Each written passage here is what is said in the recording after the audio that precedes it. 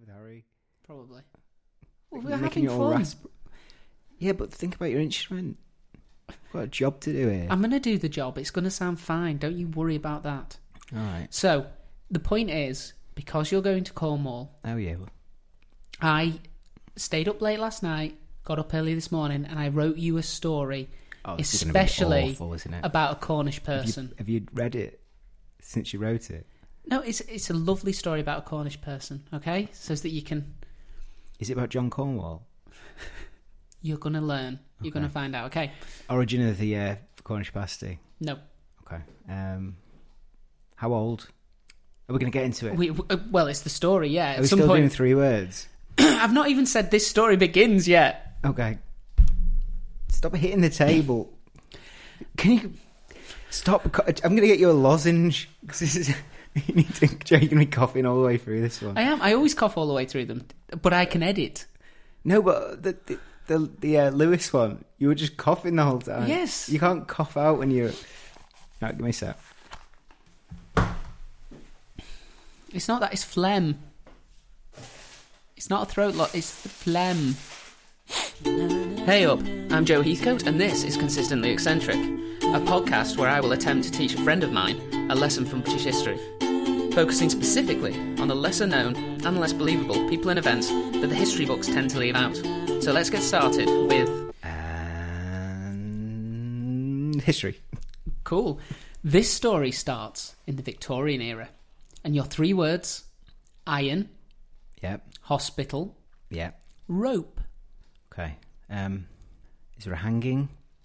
Ooh. Ooh, there is. Maybe. Witches. No. Okay.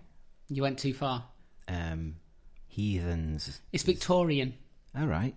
Was there no witches in the Victorian times? Actually, to be fair, the last... Ooh, a ghost. What a ghost then? In 1877, in Cornwall, Mr. and Mrs. Williams had a baby boy. Now, either due to a distinct lack of imagination or because they found it funny, they named their son William. William Williams. I've known a few people like that. Really? Yeah. And did their parents seem like It's just cruel isn't people? it? Yeah. Yeah. His school friends teased him mercilessly, calling him at first Willy Willy and eventually just Double Dick. That isn't actually true. Although it's likely that he did receive some form of education because by the time he was born in Cornwall, the Methodists had become a big thing and they provided a lot of the kids with a free education. Oh, right, okay. So, you know, at least he had school friends to mock him because he was at school. But you just made the double dick up. That's what I would have done. All right. I was just thinking, you You're don't a get bastard called at school. William Williams and not have someone comment at it. But double D's. Double D. Yeah, that's all right. Like you'd sort of, you try to start your own nickname. Yeah. People calling you Double Dick and you just be like, yeah, they call me Double D. Yeah. Yeah, just try and twist it just enough. Yeah. Yeah, hope they don't sort of delve further into that I was nickname. Mr. Cool and it stuck You were Mr. Cool. for year 7. Nice. I had a fucking... Do you remember you cut your hair to look like the Prodigy? Prodigy. Like Keith Flint. Yeah. Yes. So you cut your hair... It was like you cut all your hair and you just had a fringe, if you imagine that. Well, you had it, so you don't have to imagine. And then you sort of shaved the middle bit and then made 2 like wings on the front of your head. Yes. And I was like, well, I can't do that, but what I can do is the bit he shaved off, I'll just keep that on. So I just had a dick on my head for the whole year. I remember. Yeah. But you know what? You styled it out, so... I was a confident year 7. Yeah. All the anxieties came in about year 9. Yeah. They got beaten out of you over the next couple of years, all of that confidence.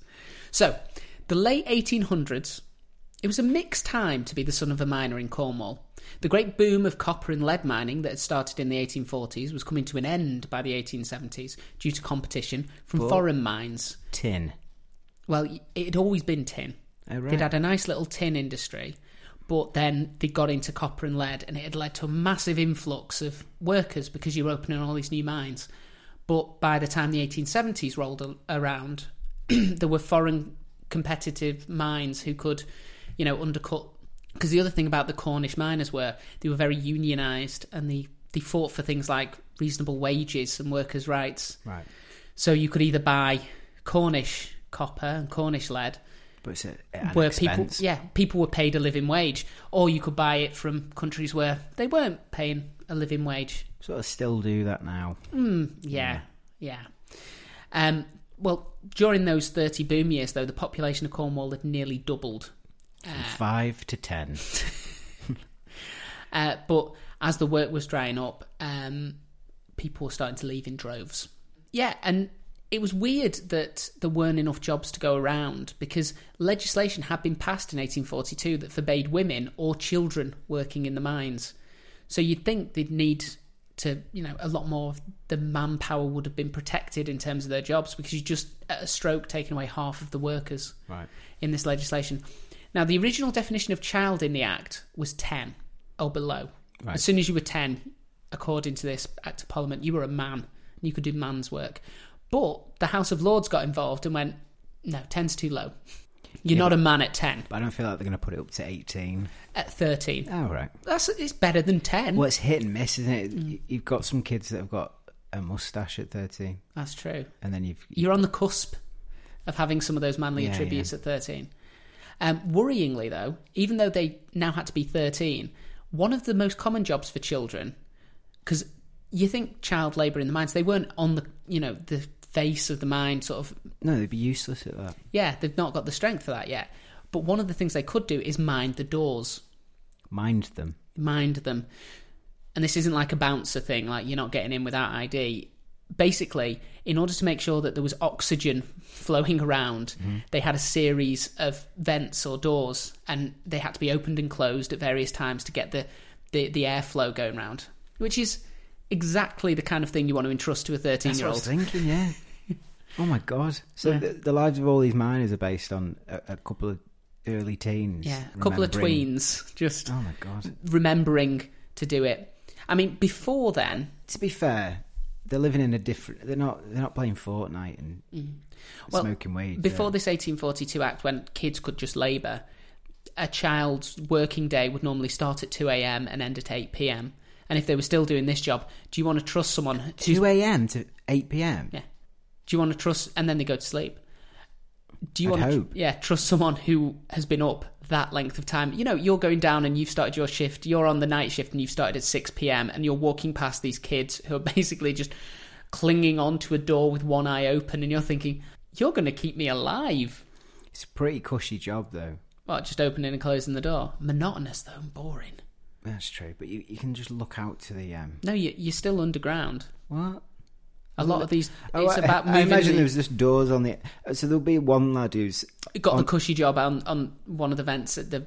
Yeah. Just breathing out the air. Yeah, enjoying it, looking out, imagining becoming a pirate, all that kind of stuff. And most of them are just in pitch black, next to a big wooden door, having to remember to open and close it. Yeah, not a great time. Now, William... Double days? Yeah, he did, at the age of 13, try to follow his dad into the mining business. So he was going to be a Cornish miner. But with worsening conditions and pay, because they had to start competing with those foreigners, which meant they had to start, cutting wages and basically worsening conditions, he made the decision in his early 20s to try his luck somewhere else. And he emigrated to America, the land of opportunity. Oh, so it's not really a Cornish story at all. I said it was a story about a Cornish person. All right, okay. A person of Cornwall. I didn't say it all took place in Cornwall. Now, he ended up in... Go on, guess a state. Well, guess a state? He went to the United States, so which state do you think he ended up in? I realised saying guess a state was very He's got to be in aggressive. New York, hasn't he? Where he ended up, not where he arrived, yeah. A miner, is it a place where you'd have mines? Oh, yes. San Francisco, is he in California? No. Arizona? No. Right, I'm going to go from all. Montana? No. Delaware? No. South Dakota? No. North Dakota? No. Where else are we? Illinois? No. Texas? No. New Mexico? No. Fuck's sake. Vermont? No. Maine? No. Utah? No. Fuck off. Montana. I've said that one. Yeah, you have said that one. And I Alaska. said no. No. Oh, fuck. I thought I had that one. Louisiana. No. Is there any left? Yep. Because there's one you haven't said, definitely. How is that possible? We can cut all this out, but I'm going to get the... I'm just imagining around. I've said New Mexico. Nevada? Nope. Right, we're coming across the top. Are we north or south? We're north. Okay. You got Illinois. If it helps, think of NFL teams. Oh, no.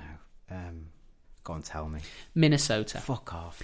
He ended up in Minnesota, where discoveries of iron ore in the mountains of the Vermilion, Mesabi and Kuana ranges had led to a boom in mining. Minnesota. Yeah. It's just been Bob Dylan's birthday. I should have known that. Go on. Also, of course, home of Prince. Is that where he's from? He's from Minnesota, yeah. He was. He's dead now. He still is, technically. Yeah, I suppose that's true. He's dead and still from there. And he's buried there, to be fair. So he's still there? He is still there. Yeah. Sorry, Prince. So that's good. There's loads of new mines opening there all the time. It's iron ore that he's going to be mining, but a mine's a mine. He knows what he's doing. We're talking fresh seams. We are talking very fresh seams. I mean, most of these, in the 50 years preceding him arriving in America, they were open, these mines. So they're all, relatively speaking, brand spanking new mines. But on the negative side... Bears. Probably. Yeah. If these are mountains in North America, there's got to be something that'll eat you. Wildcats and wolves and yeah. But no, for Moose. me, the negative side I found with all of those cold. Yes, because he'd moved from the hottest part of mainland Britain to the fourth coldest state in the USA, which averages 15 below zero in the winter. That's the average temperature during the winter months. God. So you move from Cornwall, which on good days is kind of subtropical. I mean, what's the coldest it gets in winter? -5? For like one day. Yeah. Whereas the average here is -15. So it's like -30 some days. Yeah, it's not good. So your eyelashes stick together. Yeah, you literally can't open your eyes. Just wander around blind and cold. In a mine. Daddy. I made a mistake. Can I come home, Daddy? And all the toilets are outside. Oh, God. Yeah. Oh, you have to get it all out of your body before it freezes up. Oh. It's a race. Yeah. So William had been working for about 5 years in the cold, harsh conditions when he developed diphtheria. He developed diphtheria, which is a respiratory tract infection that is most common amongst those living in poverty and alcoholics, suggesting William wasn't doing too well at the time. Could you get it from mining, though? Well, it was from cold. Disease. It was from cramped conditions with the people who had it. It's all humid and horrible. Yeah. So it's not because he's alcoholic or... No, but they said it... Oh, poverty, yeah. Poverty and alcoholism. It was something that was seen a lot more amongst people who were... But I guess most of the miners there were poor. And drunks. So, yeah, probably. Yeah. So, anyway, it didn't speak to him having captured the American dream at this point. And he ended up in hospital in St. Paul in 1904, when, at the age of 27, he experienced a revelation. Oh. While lying in his hospital bed. Is it mine related or is it completely different? It's beyond the realm of work. Yeah. Okay, so spiritual. He's having a spiritual awakening. If only. He met a boy called John Keller, who was also recovering from diphtheria. And when I say boy, he was only 14 at the time, John Keller. But William didn't let that dissuade him from asking if John wanted to move in with him instead of returning to his parents' house after he got better. What are we doing now? Well... What's this story? William has... You don't have to read every story. Yeah, William... On the podcast. William has met a 14-year-old boy and has asked the 14-year-old boy to move in with him in his apartment in St. Paul in Minnesota. Okay. And John has said yes. Is it like a split the rent kind of deal? Ooh. Please. No. Is it like a mentor-mentee sort of relationship? In a way. Why are we doing this? Because this is part of the story. So, John agreed, and the two lived together for over a year. presumably... Right, in my head, I'm just going to imagine John is 6'8". He was... And has arms like tree trunks. He was quite a big guy, yeah. Yeah. I don't know why I'm trying to make this like... It's No. making me uncomfortable. No. We're going to some paedophile story. John was a child, and William wasn't. Was Double not. D. Double D was not a child. Oh, Christ. And they lived together for a year.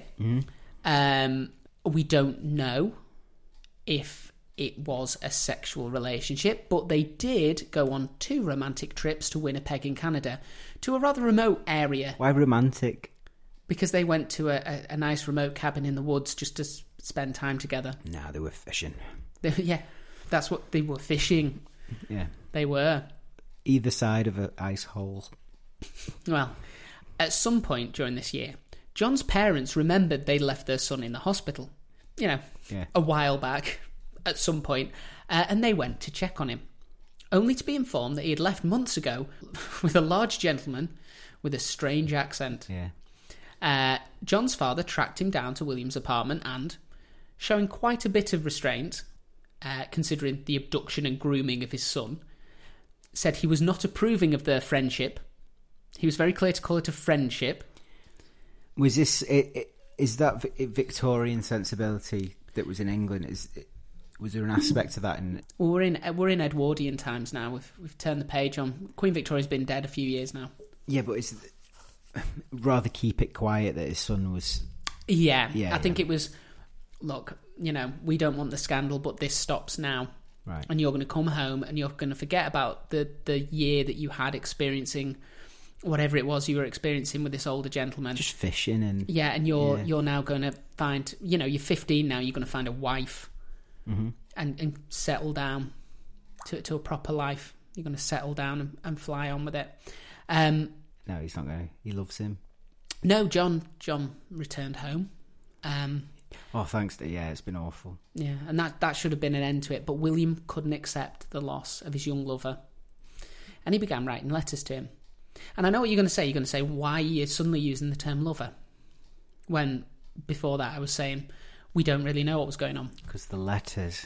Yeah. You have the letters. Well, the letters started out quite creepy. Can we just do the next 3 hours of you just reading the back and forth correspondence? Well, no. Was it just one way? It was one way. So they started out quite creepy, and I'll just give you a flavour. I want you to believe that I love you now as much as I ever did. It won't be long before we will be together.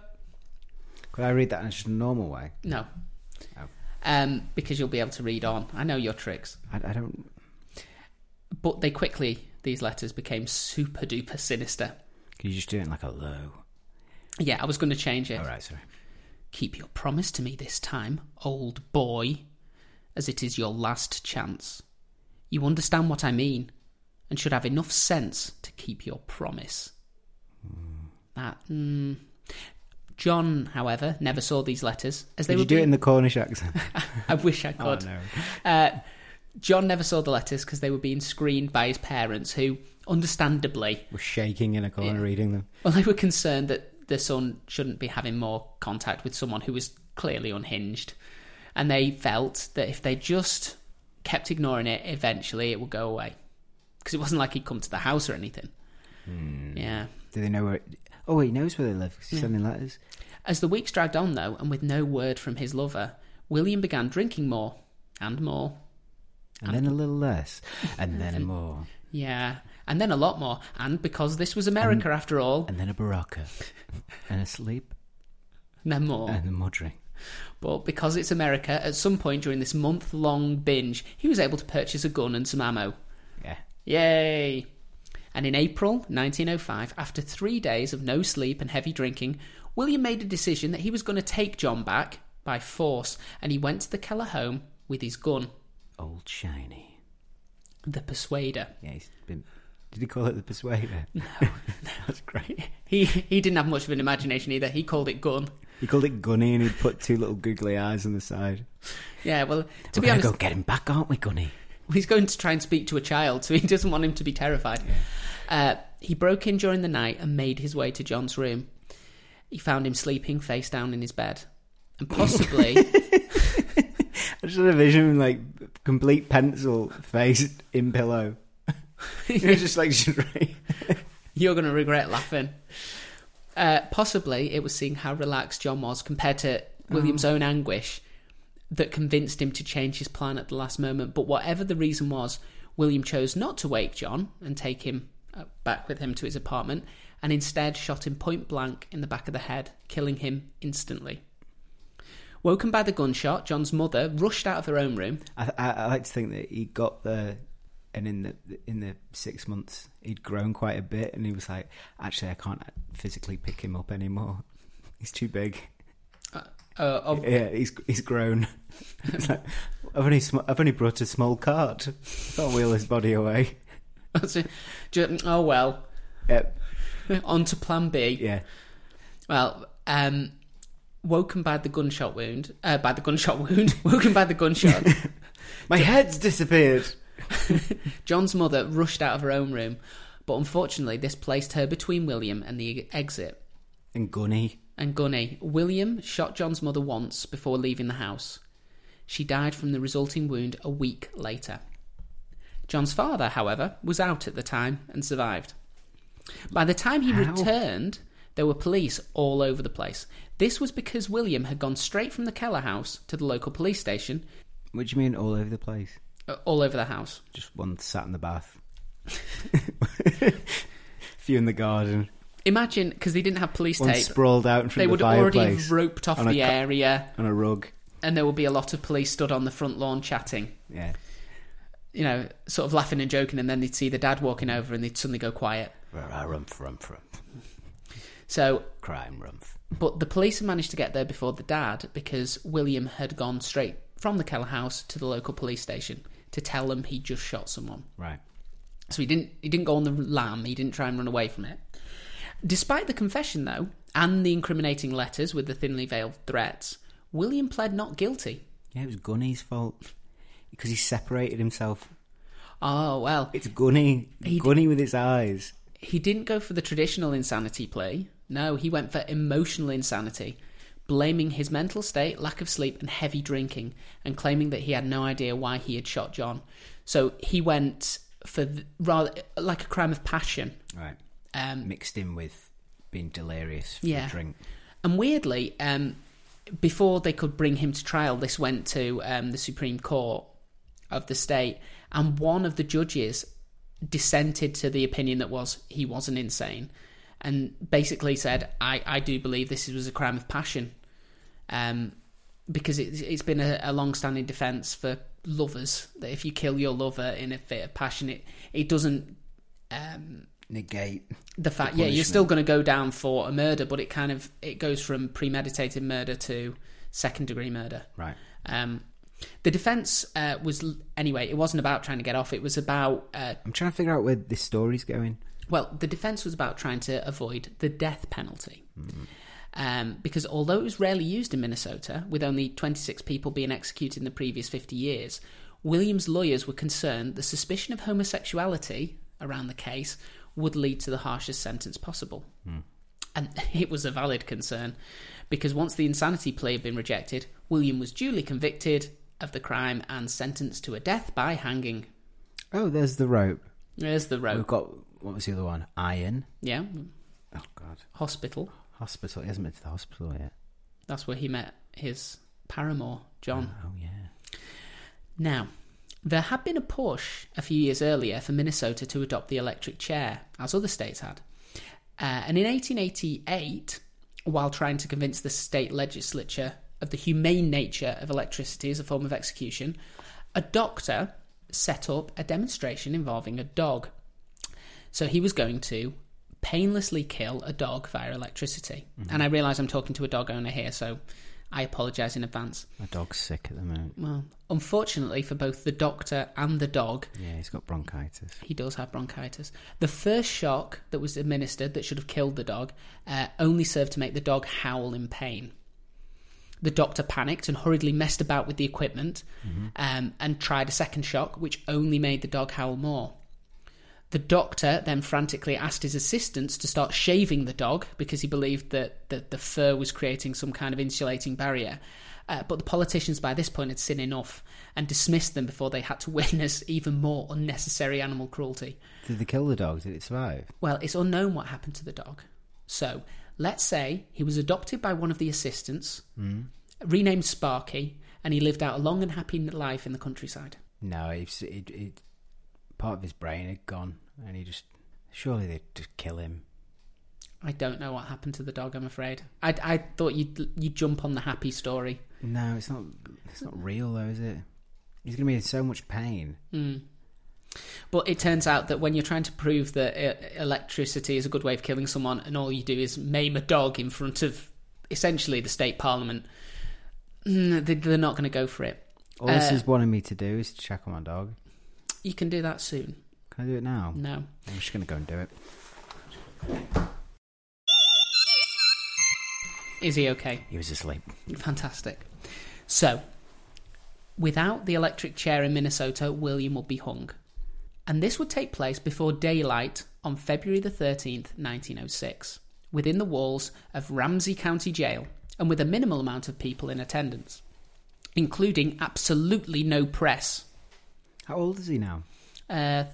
29, I think. Oh, shit. Yeah, but no press are allowed in. This was due to the awesomely named Midnight Assassination Law, which was in force in Minnesota at the time. Right. It was a law that purported to protect the dignity of the condemned, but really it was an attempt to deflect the growing calls for the death penalty to be abolished. So the law basically said that people who were being executed, it would be done in the sort of early hours before it became light to try and dissuade people from coming. And even if you come, they would only allow, I think it was 3 people that the prisoner said they wanted there. So it's just keeping it as hidden as possible. Yeah, and 6 members of the public could come in, but absolutely no press, so you couldn't get the story out. And this new law may have in part been due to a history of botched executions in the state. One example being the hanging of William Rose on October the 16th, 1891. Now, Rose had murdered his neighbour after he'd objected to Rose's advances towards his daughter. In order to stop people from looking, rather than do it within the walls of the prison, they built a ramshackle box around the gallows. So they basically put up fencing around the gallows, and a massive crowd gathered around this box because they'd all come to see a public hanging, and then suddenly someone had put up this fence. But as the... Could you hear a hanging? You'd hear the dunk, yeah. Would you hear a crack? If they'd done it properly, you might. But so just all these people really quietly. No, they were all stood their there, ears next to a fence, and there were guards trying to keep them back. But as the time drew near, the guards couldn't resist a looky loo themselves, so they abandoned their post to go and have a look. And all of the crowd just pressed in and started looking through the holes in the poorly constructed fence. Oh right. So it was a much more creepy way. So the person, William Rose, looking out, could just see loads of little holes with eyeballs. Oh my god! All around him. Like bloodthirsty eyeballs. Yeah, bloodthirsty eyeballs. That's a good description. It was a good thing though that there were people watching, because when they dropped the trapdoor at 4:56 a.m., the weight of Rose's body caused the rope to snap, and he fell to the floor, being knocked unconscious in the process, because of course his arms are pinioned, so he can't stop himself. Yeah. He just falls like a tree. And now the sheriff presiding over the execution, Sheriff Meade, he was a bit embarrassed, so he hissed at his deputies to carry the unconscious Rose back up to the top of the scaffold while he quickly tied another noose. Then he slipped it around the unconscious Rose's neck and heaved him through the trapdoor a second time. Now he thought he got away with it, but some of the people looking through the cracks in the fence had been members of the press, and the reports quickly circulated of the botched execution, which was damaging because most of the politicians had taken a kind of pro-capital punishment stance. Right. And this was making them look bad. So they need it to be as clean as possible. Yeah. And they know that they've been having troubles with it, so in lieu of making it clean, just make sure no one's talking about it. Just brush it under the rug. So part of this was the press weren't allowed there, and they weren't allowed to report anything other than the fact that the person had been executed. Do they do electric chairs anymore? Well, how do because they still have capital punishment in some states, don't they? They do, yes. But is that like a lethal injection now? Well, there's been a lot of trouble with lethal injections anymore because they can't get hold of the drugs. Is Arizona the currently in the process of revamping their gas chamber, and they're going to be using Zyklon B, which you'll remember is what the Nazis used to gas Jewish people. And that's honest to goodness truth. They're going to start using that again. Well, it's tried and tested, isn't it? Well, the thing is, if you're going to kill someone, the argument against how did they kill all these people? But the argument against the lethal injection was that it went wrong. Of all the forms of execution, it was the one most likely statistically to go wrong. So Arizona have gone, right, we're going to go back. because it's such a balance. Yeah, Arizona have gone, we're going to go back to the gas chamber, which was the second most prone to going wrong. What would be the easiest? You know the way they kill cattle. Oh, a bolt gun. Yeah, wouldn't that just be the easiest way? And you could ask them. The easiest way would be just not to kill people. Oh, I completely agree, but I'm just trying to think. They're trying to have the cleanest way. If you just sort of got the person to go in and they just lean against the bolt gun, thing. The original idea, and then they press the button for the gas chambers was that a person on death row would be put into a special cell that was airtight, and that at some point during that week, one of the nights, the governor of the prison would elect as the execution night. The prisoner wouldn't be told, and while they were asleep, they'd fill the chamber, the cell with gas, so it would be very humane. That was the original plan for the gas chamber, right? But that just never happened because they wanted to go through all the theatre of, have you got any last words? We want witnesses there to watch you die, kind of thing that they've got going on. So the next best thing that the people of Minnesota, the politicians of Minnesota, were, well, if we just make sure that no one reports on it, we can just say this person was executed in accordance with the law, and it'll stop all of those capital punishment people from having something to grab onto. Yeah. But unfortunately for them, a reporter called Joseph Hennessy was able to get to view the execution of William Williams via the masterstroke of answering no when asked if he worked for the press. Oh, cool. So they allowed 6 other witnesses, and he managed to get to the front of the queue. And he went, now, you've got to tell us, do you work for a newspaper? And he went, no. And they went, okay, that's good enough for us. In you come, sir. It was a lot simpler back then. It was. This means that we know exactly what William's last words were as he stood upon the gallows. Gentlemen, you are witnessing an illegal hanging. I'm accused of killing Johnny Keller. He was the best friend I ever had, and I hope to meet him in the other world. I never had improper relations with him. I am resigned to my fate. Goodbye. He finished his statement less than 2.5 minutes after leaving the condemned cell, and the trapdoor was released. Unfortunately, as we've said, executions were rare in Minnesota, and this was the first time that Sheriff Mason had needed to set up a noose.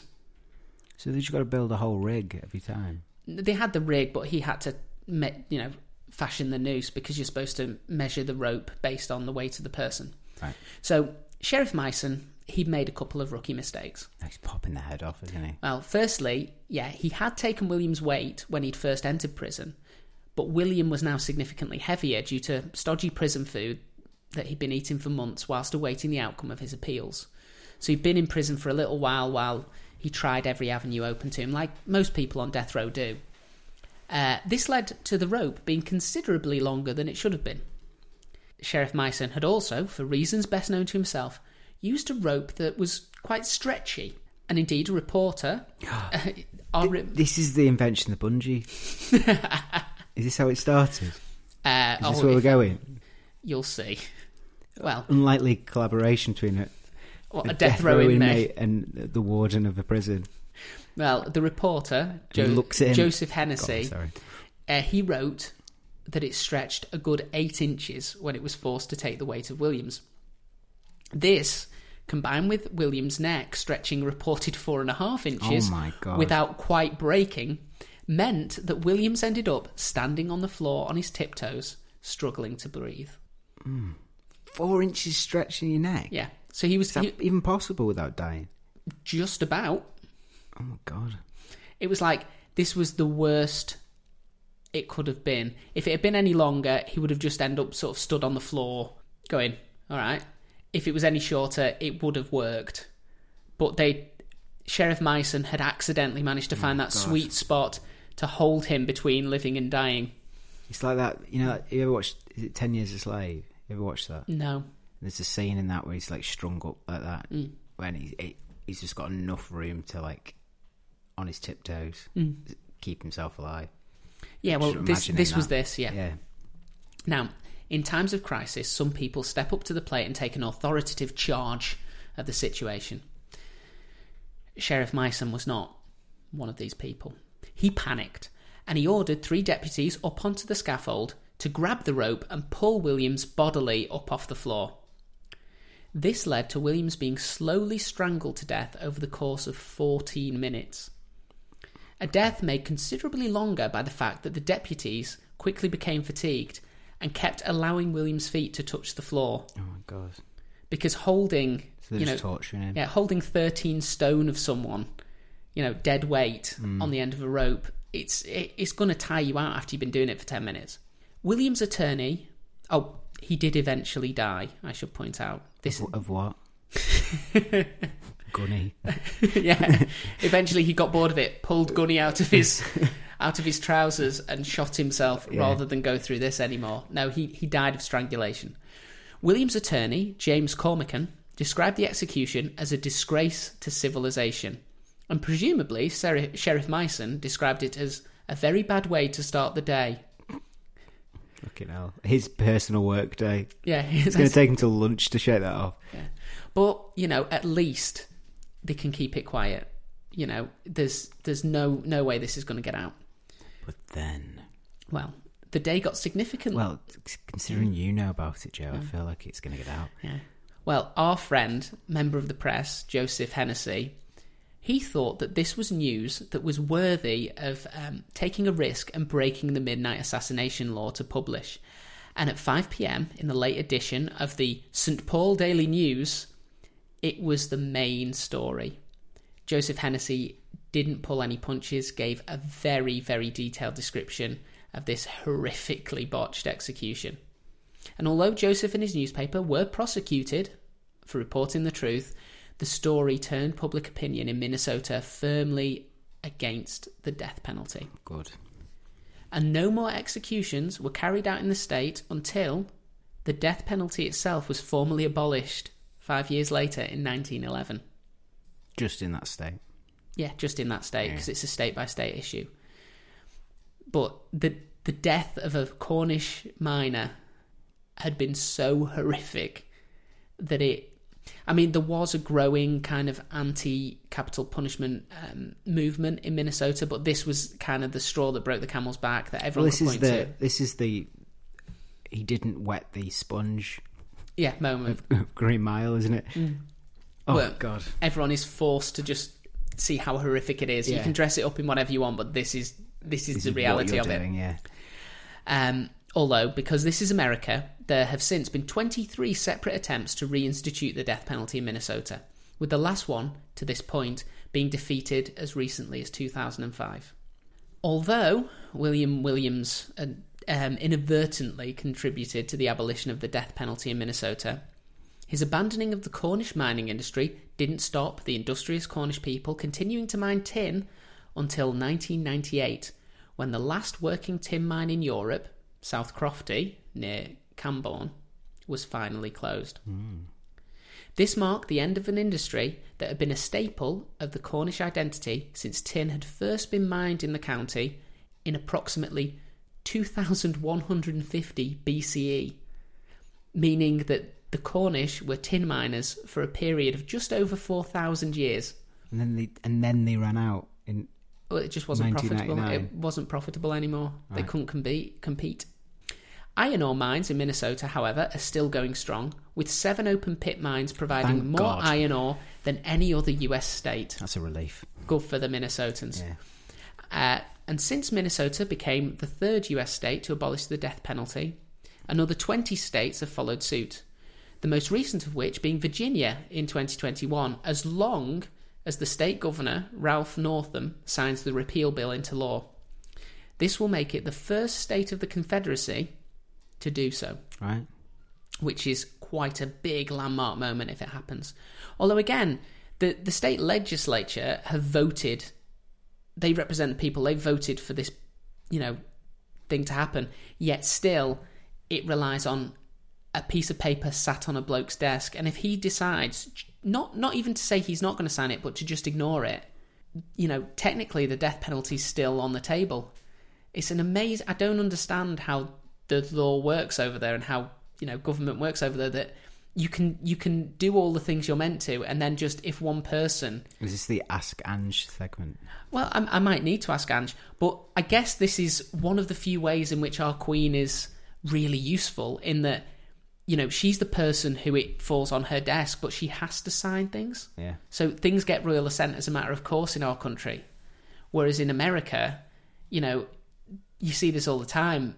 Governors and all the different heads of the various places that they've got over there, they can just go, oh, no, I don't want to. And they don't even need to do that. They can go, oh, yeah, I'll get round to it.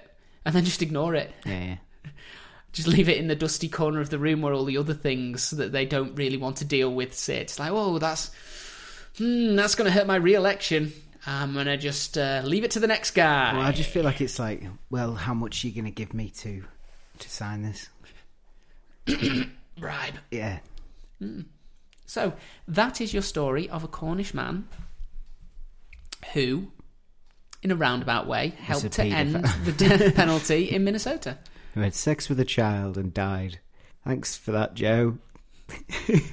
Enjoy your holiday. Oh, God. Bye. Bye.